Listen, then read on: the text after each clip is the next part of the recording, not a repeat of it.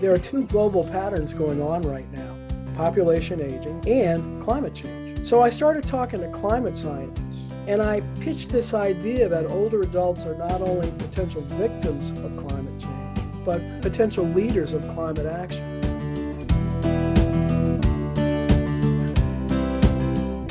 At Home with Growing Older is a nonprofit organization which believes in peer learning and creating discussions which bring the lens of aging to a variety of topics. At Home with Growing Older is proud to be your host of At Home on Air, a bi-weekly radio hour offering connection, community, and knowledge to our participants remotely. Now, we invite you to listen and learn from this live recorded episode of At Home on Air.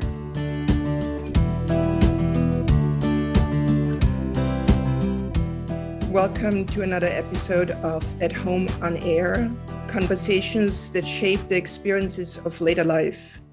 The question is really, what if we all became active climate changers and turned our anxiety about climate change into climate action? I am Susie Stadler, an architect and the executive director of At Home with Growing Older, the producer of this program. I have the pleasure of talking with Mick Smyer, an expert in the field of aging, emeritus professor in psychology at Bucknell, and the founder and CEO of Growing Greener. Growing Greener started as Graying Green with the goal to tap into the capacity of older adults to fight climate change. Since then, Growing Greener evolved with the goal to motivate people of all ages to become more active on climate change issues. I would like to encourage others to follow the example of our loyal season sponsors, Rhoda Goldman Plaza and the Walnut Foundation. 80% of our work is done by volunteers, and just imagine what we could do with a little bit more support. We also encourage you to subscribe to our podcast on your preferred platform and share it.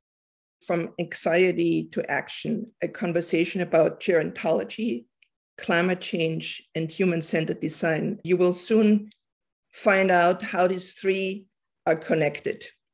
Many important conversations do not happen because of anxiety. Our last conversation with the wonderful Katie Butler was about the anxiety of many older adults and about their own death and creating a vision for it. So let's talk about the anxiety about climate change and how we similarly avoid this conversation. Mick Smyer has researched ways to get us unstuck and to tap into the capacity of all people to take action. Welcome, Mick, to this conversation. Thank you so much for your work, and thank you so much for leading us in this conversation. So I would like to start with this question: how does gerontology, psychology, and climate change fit together to meld into your activism on climate change?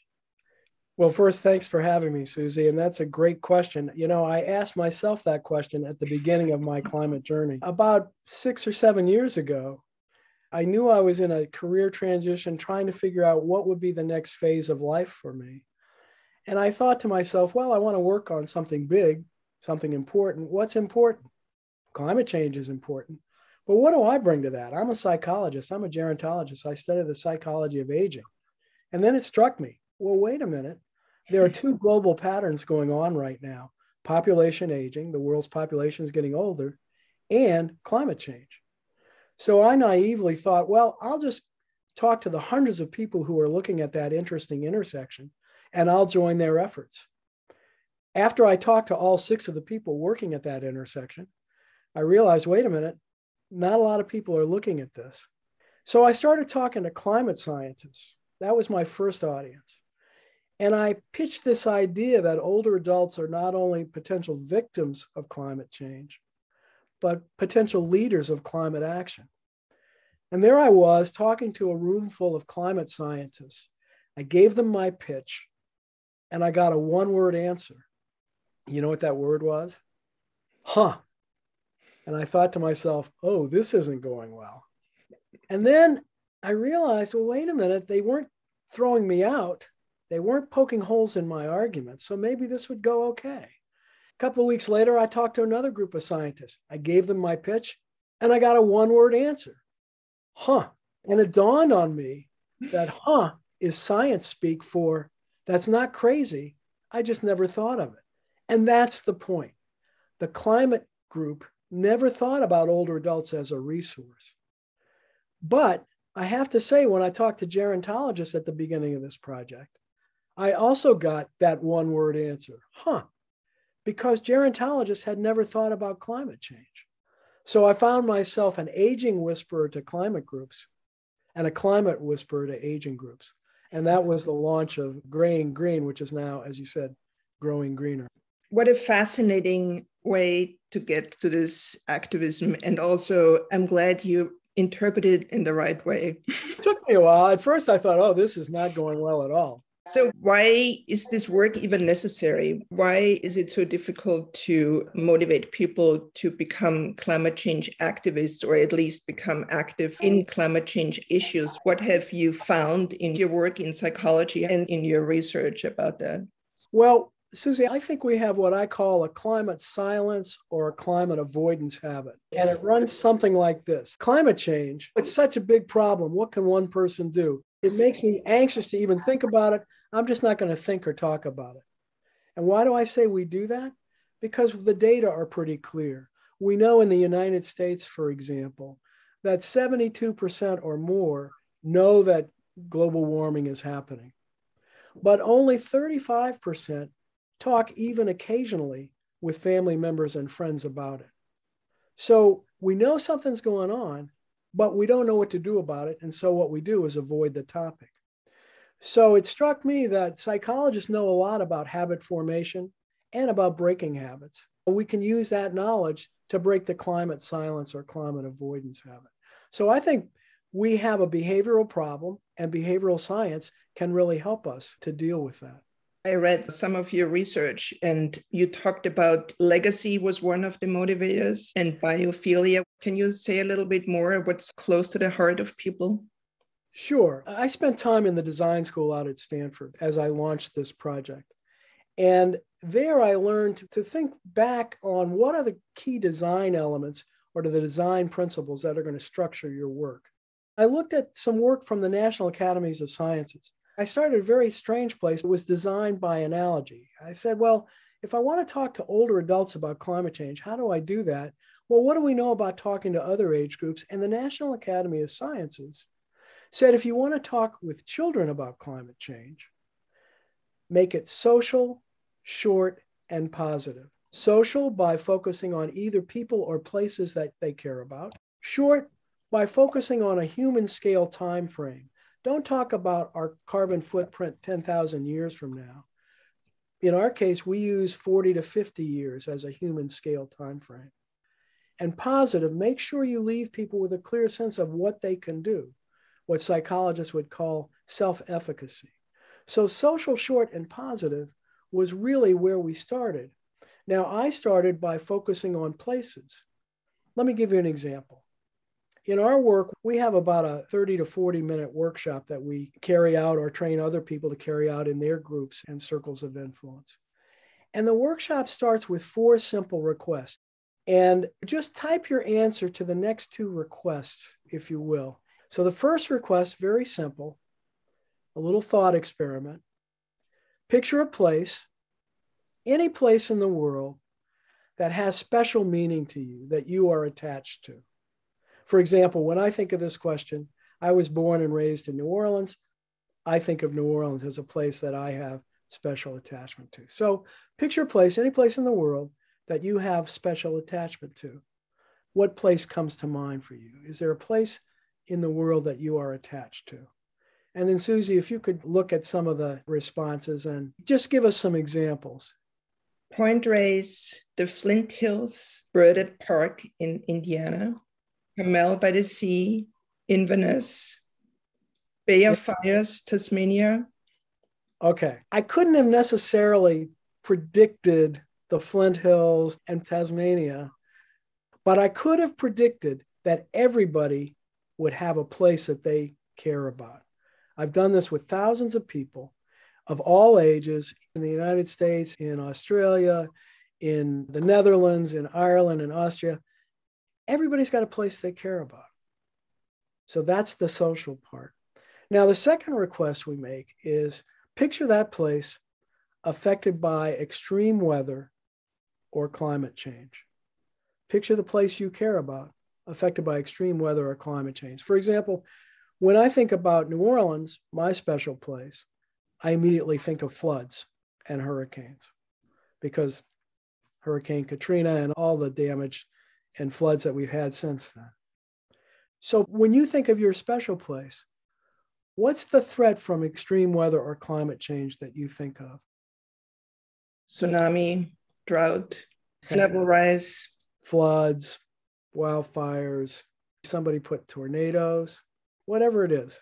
The topic tonight is anxiety, so we're getting there pretty quickly. But the point is that everybody knows what the threat is to the place they care about. Now notice, this is how we start our workshop. We didn't say, is global warming happening? We didn't say, is it human caused? No, we started with a social connection, a place you care about. And we asked two more questions. One is, picture that place, how you'd like it to look in 40 to 50 years. Not what you think it'll look like, but your aspiration for that place.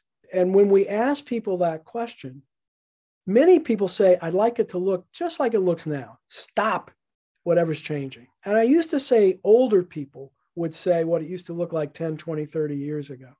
I can tell you what Bayou St. John looked like in 1960. I paddled it. But increasingly, over the last few years, in talking with and working with college students and high school students, I've had those students say to me, that special place, I'd like it to look like what it looked like 10 years ago, which for me is chilling, because what that says is that these relatively young people in their relatively short lives have seen the impacts of climate change and extreme weather events. So that's the third question. The fourth question is, picture something you can do now to work towards that vision that you have 40 to 50 years from now. When we ask that question, somewhere between 50 to 80% of the people, depending upon the group, are stumped by that question. What can I do? Now, as a psychologist, if I've just left 50 to 80% of the audience anxious and depressed, that is great for business, but not good for climate action. And that's why we developed the second part of the workshop, which leaves people with a very clear next step, something positive they can do. So social, short, and positive are the design elements. We've done a study evaluating the impacts of having people connect to place and having people, on the other hand, connect to the sense of legacy. It turns out, if you ask people, how do you want to be remembered? Not about climate, but just in general. What do you want your legacy to be? How do you want to be remembered? That leads people to be more positive towards climate concerns and towards taking climate action. And our study found that our place-based approach with the 4 questions I just laid out for you and that legacy approach are both significant factors in leading people to change climate attitudes and behavior. And the key is really bringing the climate issues down to a personal size that allows us to start to think about them. As I said, I'm from New Orleans, and in fact, that's how I first got into the climate work. I really woke up to the climate issues and extreme weather issues in 2005. I was a latecomer, but when Hurricane Katrina hit my hometown, although I wasn't living there at the time, watching my hometown flood and the death and destruction that followed was heartbreaking. So that was my wake-up moment. And then my own climate journey accelerated 6 years ago when my twin grandsons were born, and then their little brother Rowan and their cousin Teddy, the best-looking grandkids in the world. So now it's not theoretical. It's very real for me because I can ask the question, what will the world be like when they're my age in 65 short years? What's the kind of world that we're leaving? So that was my motivation in getting started. Yes, because climate change activism is building up on all different levels. And the wonderful thing is that your efforts are really on an individual level. Everybody can contribute. So you're sort of getting us unstuck from paralysis. Right. And what we find is that once individuals start to get unstuck, once they break that climate silence or climate avoidance habit, then particularly when we do these workshops in groups, whether it's a class or a church group or a synagogue, whatever it is, the group very quickly asks, well, what can we do together? Not only what can I do individually, but what can we do together? And those small individual steps then often lead to larger group activities and bigger outcomes. So how do you reach as many people as possible? The old question, how do you scale this? That's a question I've asked myself a lot. And part of what we do is just what we're doing tonight, talk to various audiences in various circles of influence. But we also partner with other organizations. Let me give you an example. There's a group called EnergyWise in Louisiana, and it's a nonprofit that has a motivation to reach out to schools, particularly middle schools and high schools, to educate students about sustainability. Well, we partnered with them and I trained their staff. It takes about an hour to train folks to use our materials. And now they use our materials in high schools, middle schools, and increasingly with grade school groups like Brownie Troops and the like. Before the pandemic, we were doing in-person workshops. And we start with those 4 questions, but then we move to a deck of climate cards, about 30 climate activities that individuals can undertake. We ask people to sort those cards into 3 piles: things I already do, things I could do, and no way, things I either cannot or will not do. When the pandemic hit, nobody was getting together. Nobody wanted to have cards that they were sharing. So we moved into an online environment, and now we have all of our tools online. And it turns out that's very helpful for schools right now who are daily trying to figure out, are we virtual? Are we in person? Are we hybrid? So EnergyWise has been using our materials in 10 schools in Louisiana. So that's the kind of thing where we partner, we train our partners how to use the materials, and then they actually do the outreach in their circles of influence. Yes, schools are a fantastic way to go, I would imagine, because, kids bring the conversation home. That's right. And it turns out there's some interesting research that kids are among the most effective climate communicators with their parents. Dr. Danielle Lawson at Penn State has done this research. She did it as a grad student and postdoc at North Carolina State. And it turns out kids are very effective in changing parental attitudes and behavior, particularly daughters with conservative fathers. That's a very interesting detail. Yeah, it was a great finding. We're doing some research on the impact of our high school version on high school students' behavior and attitude. With Danielle, Desmond Tutu, in one of his speeches, said that climate change is the biggest human rights issue we have. So it really is amazing that you're trying to reach all sectors of our population, because there's also the question, which often comes up, who can afford to worry about climate change? Because there's not just climate change anxiety, there's income anxiety, pandemic anxiety, work anxiety. So, who can sort of afford to worry about climate change? And I wonder if there are studies or research how climate change worry is distributed among the US population. I don't know if this exists. Well, actually, it does exist. There's some really interesting data from the Yale program on climate change communication. They're really the best public opinion polling group on climate change communication. They have done a series of studies over the last decade or more looking at public opinion polling. And what they find is a very interesting pattern that 72%, as I said earlier, of Americans say, yes, global warming is happening. 62% say they're very worried or concerned about it. Now, there have been other studies, particularly out of Great Britain recently, looking at younger generations in particular. By the way, the Yale data suggests that there are no significant generational differences in the level of concern or worry. But recently, a number of social scientists have focused on young adults in particular and their level of climate anxiety, which is significant. There was a study at the University of Bath that suggested that 60% of young adults report being anxious or depressed about climate issues. And 75% felt that the future is frightening for them. And in part, that's reality-based because they have been paying attention to the science about what will happen if we don't change the patterns that we see now. And then a recent study published in Science found that today's 6-year-olds, and by the way, my twin grandsons are 6, today's 6-year-olds will experience at least 3 times as many climate disasters as their grandparents if things don't change. So there's real good reason for people to be anxious about it. But at the same time, we know from psychology that there are ways to deal with that anxiety. And part of our workshop helps people do that by showing them that A, they're already doing some things that have an impact, and B, there are more things that they can do, what psychologists call self-efficacy, and the importance of that in encountering a major problem like this. Yes, and you can buy the cards online on Growing Greener. Yes, they can. Yeah, operators are standing by.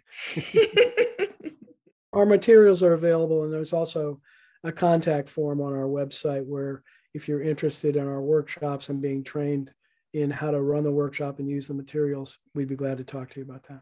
Thank you. So you were talking about, the occurrence of climate change catastrophe in the future of the lives of 6-year-olds, but they're actually already happening now. I'm especially thinking of people with limited income and older adults who are really vulnerable to the rapidly changing climate. Last summer, for instance, the heat waves in Oregon and also the fires in California. I'm always stunned why, this is not becoming the number one issue, because it still doesn't seem the number one issue, given the fact that people are already affected in a real way. It's a challenge, Susie, in part because of the nature of the climate change problem itself. 2 quick examples. I was teaching a class of first-year college students, and not surprisingly, we were doing a unit on climate change using my climate cards, taking them through that exercise. And we got a spirited debate because some of the students were skeptical about whether climate change was really that big a deal and is it really happening. And a student in the class who's from Florida said, wait a minute, it's already here. It's not a future thing. You come to Florida, I'll show you climate change already. Next year, same conversation, only it was a student from California who said, you come to California, I'll show you wildfires and drought. It's already here. So the problem is that climate change and its impacts are not evenly distributed. That's one problem. The second problem is that thinking about climate change itself is a challenging task for humans. Because think about it, we're being asked to think across time, space, and maybe generations, right? So COVID is one thing. COVID is immediate. We can see the impacts. It's a hard problem to think about, but I bet everybody knows at least somebody who either has or has had COVID. Very immediate. But climate change, you don't see the immediacy unless you are experiencing the drought or the fires. And you certainly don't see the global impact and the differences between the North and South, for example. So really in climate change, we're being asked to do a very hard cognitive task, which is to think across time and space, what psychologists call construal, trying to construe your present and think about a different future time. That's why we try to boil it down to a 40 to 50 year time frame to sort of make it more manageable for people. Yeah, I feel like it's a little bit similar to aging. Although we all older adults, we always have a hard time imagining ourselves as older adults with maybe some functional limitations or frailty. Even for us individuals, that's difficult. So just thinking of a societal level in terms of climate change, I can see that the challenge is even bigger. There is an analogy too, that is the experience of aging is definitely different depending upon the zip code in which you live or were raised. People who do not have a lot of assets can also be part of the climate solution and can also think about climate issues. Let me give you one quick example. We're doing some work now with a school in Shreveport, Louisiana. It's an under-resourced school, and we've been working with the 5th grade science teachers. And they decided that they were going to make the 5th graders in that school the climate ambassadors. 5th grade in elementary is like seniors in college, right? They are the king of the heap. So the 5th graders are going to be the climate ambassadors for the rest of the school. We trained the teachers in our materials. They took the students through the climate card exercise. And at the end of that, the teachers, who were terrific and creative, said to the group, okay, now what can we do as a class in addition to your individual goals? Each table came up with what they wanted to do, and then they had to pitch it to the class, and then the class voted. Well, they have uniforms at their school. Coming out of that conversation, the fifth graders developed a uniform recycling program so that clothes that you've outgrown can be passed on to others and reused in the community. One of our climate cards is reuse and recycle. That got them thinking, well, what can we reuse? We can reuse these uniforms because let's face it, when we're sixth graders in middle school, we're not going to be wearing the grade school uniforms. But it got them thinking, what can I do, even with limited resources? And I think that's really important because individual actions are not going to solve our climate issues, but collective action will. And the more we ask people, what might it look like if we act together, the sooner we'll get to some collective action and solutions. Yeah, that's really empowering. Maybe senior centers can become, collective climate activists and climate ambassadors. That's right. I'm doing some work now with the Villages program, not the villages in Florida, but the village idea. Like there's a waterfront village in Washington, D.C. There's another one in St. Louis that we've been working with. These are older adults living in the community who've come together to say, what can we do to help each other? But also now, how can we focus on climate challenges in our community?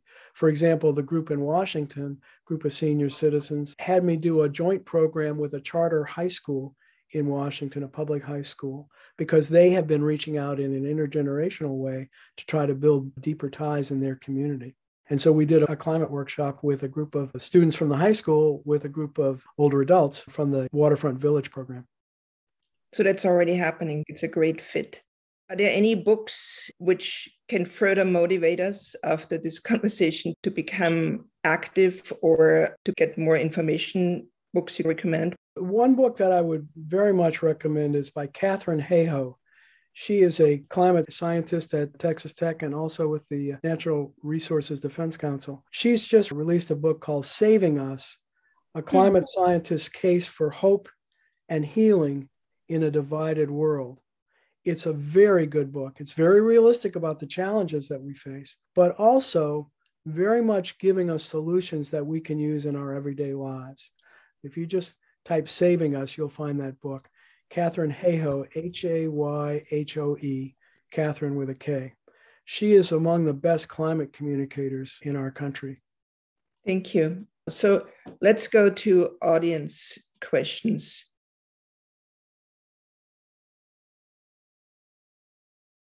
You are listening to At Home on Air. We are now switching to questions by participating audience members in this recorded live episode. If you want a chance to ask your question, visit us at athomewithgrowingolder.org and register for the next live episode.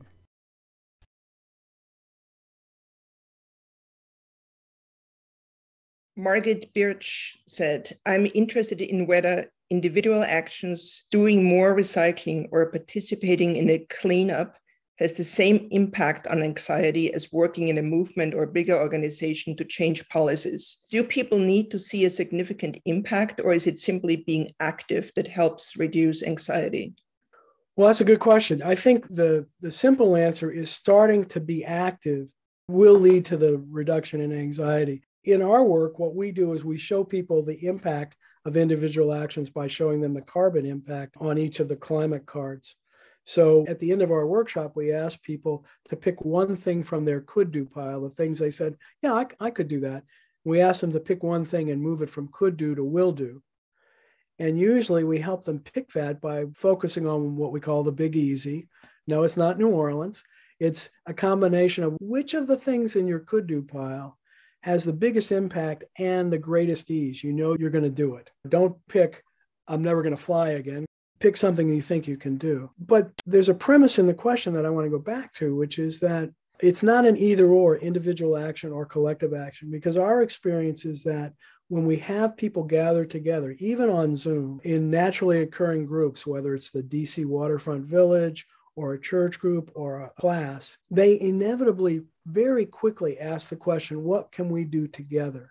And so it's not only individual self-efficacy, but collective self-efficacy that begins to really have an impact. Let me give you one quick example. I trained some folks at a church on the North Shore outside of Boston. The parishioner, his name is Gordon Angel, ran the workshop, and he was pretty depressed afterwards. He said, I don't think this had much of an impact. And I followed up with him 6 months later. He said, well, we're having conversations, but I don't know. We changed the light bulbs to LED, but I don't know. A year later, he sent me an email with a picture of the church with solar panels. He said, we've just turned on the solar panels. And the solar installer was amazed at how quickly the church agreed to this project. He said, why did it happen so quickly?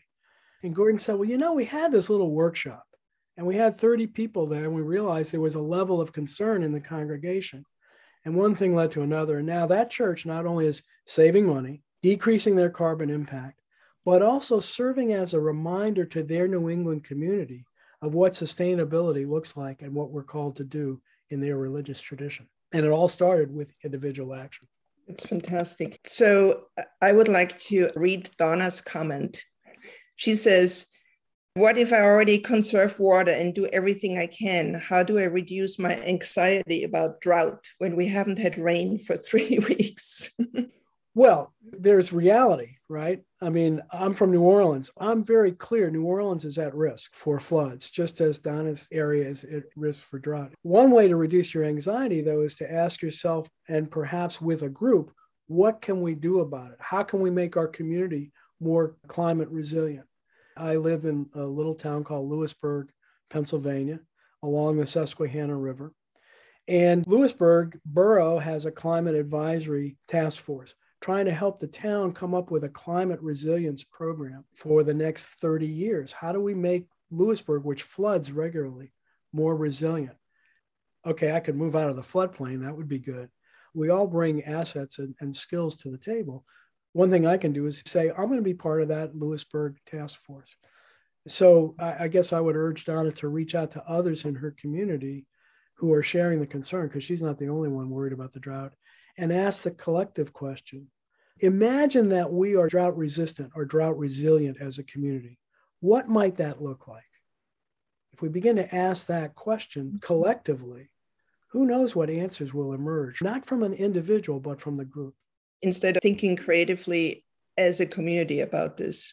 We're doing some work with a group called Strategic Doing, a guy named Ed Morrison, who's been using this approach, strategic doing, for about 35 years, not on climate, but on fuzzy boundary problems, complicated problems. But he hadn't worked on climate till I reached out to him and I said, hey, maybe we could use your approach with groups like city council or different groups in a community.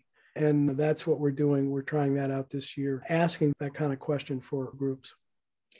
So I'm going to Bill Haskey, who asked about the value of individual action, what I can do versus collective action. Yes, thank you for letting me speak. I'm a member of San Francisco Village. We heard a presentation by Bill McKibben, a visionary and activist, and it was amazing. It was so powerful that I have recommended to our executive director at San Francisco Village, and I'm going to be talking to our board about having a town hall in San Francisco Village. But I think the question of what can I do is so based in the myth of rugged individualism. I know there's things that I can do as an individual. I can get an electric car, or I can put solar panels on my roof. But the question, what can we do, which is a very different question, still requires people to get involved in a sustained way. And I'm grappling with the question of how, when I facilitate this town hall among San Francisco Village members, how can I get them interested to get beyond the what can I do to the what can we do, and to do it in a sustained way? How do I get people motivated for a sustained effort so that we can have a group of people in San Francisco Village or in villages around the country, older adults working with younger adults involved in climate action? How do I get that sustained involvement?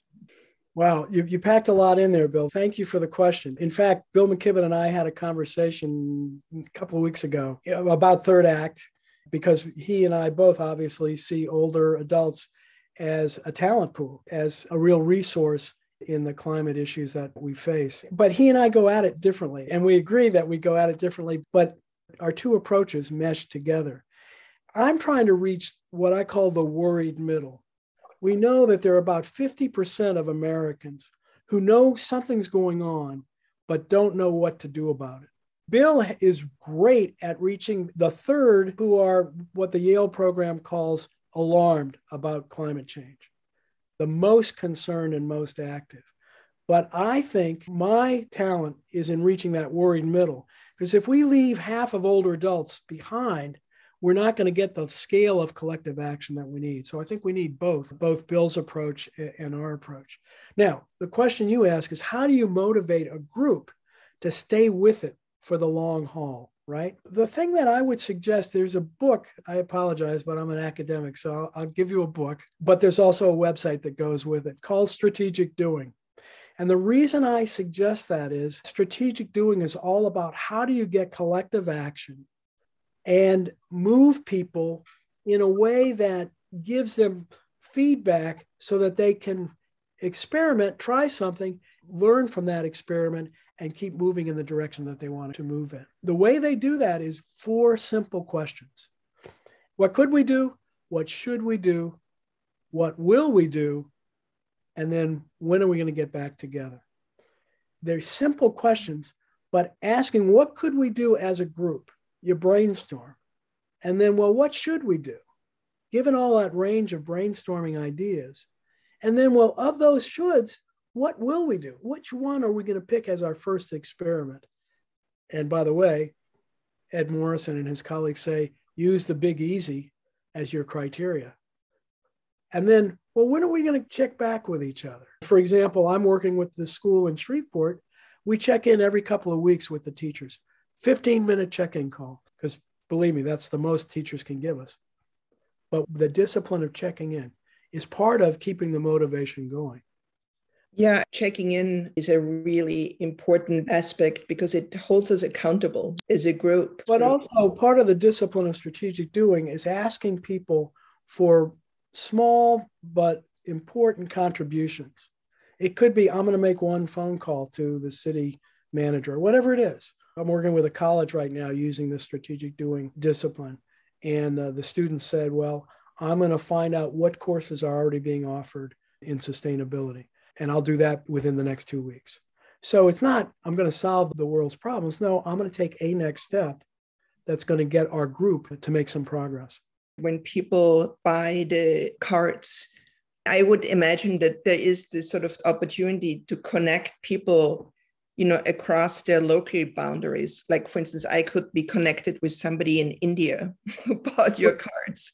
We have some case studies that give you examples of the kinds of organizations we've worked with on the website. And then I'm always happy to make connections for people. For example, if the San Francisco Village wanted to talk to the folks in St. Louis after we do our workshop, I'm glad to make that connection for you, that sort of thing. Particularly now with the online version of the materials, we are also working with organizations if there are special emphases that they want to have in the climate cards. An example, we're working with a university in the Netherlands, and we have developed a Dutch deck for them because, frankly, the United States and the Netherlands are different, and the students are different. So we have a Dutch deck now that they're using with their first-year students as part of the orientation to get students thinking about sustainability on their way into the university. So we can do that kind of tailoring and co-designing with an organization, and we find that very useful.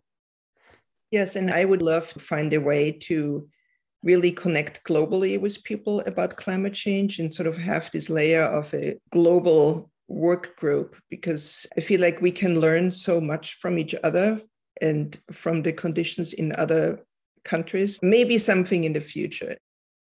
Susie, my colleague and friend Eleanor Lurie said, I don't think making people feel guilty is an effective motivator. And I totally agree with you, Eleanor. That's not what we do. We flip that. We, in fact, start by having people take a look at what they already do, what they're already doing. And in that exercise, that part of the workshop, we help people pick out what are the high impact actions that they're already taking. And there's a good reason for that, because we know that that helps their self-efficacy. So no, I think guilt and shame absolutely won't work. And if you read Katharine Hayhoe's book, she covers that very clearly with some of the social science research. I totally agree with that. So I hope I'm not giving the impression we're trying to shame people and guilt people, because that's not what we're trying to do. We basically make the argument that in order to get people unstuck, we have to help them see that what's going to get them unstuck is taking a next step. And when I was developing these materials at the design school at Stanford, I had a really hard time with the folks there because they said, well, what step? And I said, it doesn't matter. whatever the next step is for that person, it's going to be an individualized choice. And they really couldn't quite get that at first. But our experience, again, with doing this with thousands of people is people don't leave guilty. People leave excited and talking about the climate issues and what they can do collectively. But you're really right, Eleanor. Guilt is not the way to go. I would imagine that for some people, next step is also just realizing what they already do. Well, if that's all we did, then I don't think that would be enough. But what we find is that getting people to commit to one next step, we have a whole discipline that draws on psychology and behavioral economics. Let me give you a quick example. Let's say if you said, okay, my next step is I'm going to wash my clothes in cold water, save energy that way. And we would ask you, well, who are you going to tell about it? Because we know just telling one other person increases the odds that you'll do it. We'd ask, what's your time frame? When are you going to start doing this? And then we would ask you to picture a person or an organization whose mission, values, and goals you do not agree with. You don't agree with. And write down how much money you will give to that person or organization if you don't carry out what you just said you would do on the timetable you said was good for you. So usually there's a beat, and then people laugh nervously. What I'm trying to convey is there's a kind of a spirit in the workshop where people say, okay, you got me. I've just told you what's going to motivate me. And by the way, this works across the aisles. It's nonpartisan. Some people say they'll give money to the Democrats if they don't carry out their climate action. Some people say they'll give money to the Republicans if they don't carry out their action. And the point is just getting people unstuck to take a next step allows them to ask the what can we do together question, because we've broken the climate silence or climate avoidance habit. Yes. So Adrian Borcher says, for personal measurement, what do you think of a motivation? What do you think about a phone app like a Fitbit that measures how much pollution or CO2 a person has caused? Well, it's interesting. I was working with a group of students and I floated that idea to them a couple of years ago. And it could be generational, but the students said, nobody's going to download an app to do that. They might go to a website to check in every now and then. Now, a lot of websites will give you some sense of what your carbon impact is. I was attracted to the app a few years ago, but the students convinced me nobody from their generation would download an app to do that.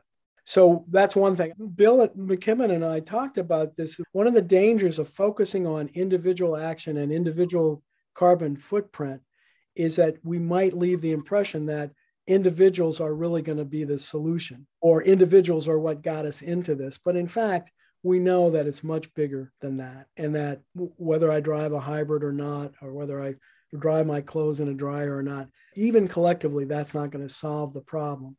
But by getting people to reflect, we'll get them to break that habit. I also want to read what Pat Schwinn said. My church, Montclair Presbyterian in Oakland, approved a climate call to action and is working to help people learn about the issue and possible actions, and tracking progress on actions such as a plant-focused diet, transportation choices, and political advocacy.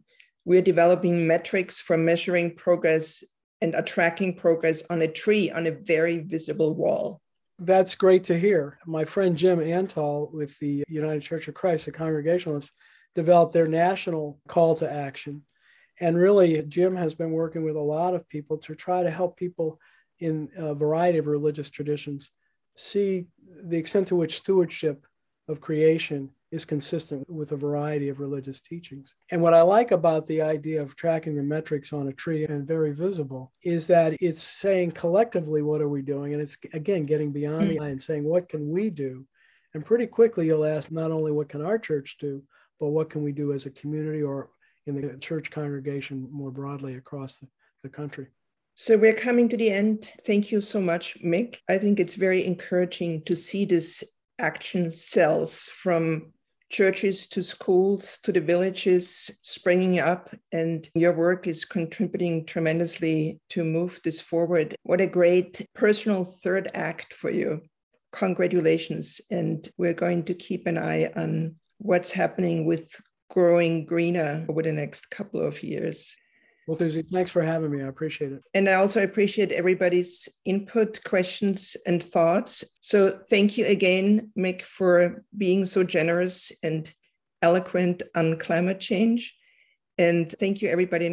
Thank you, Susie.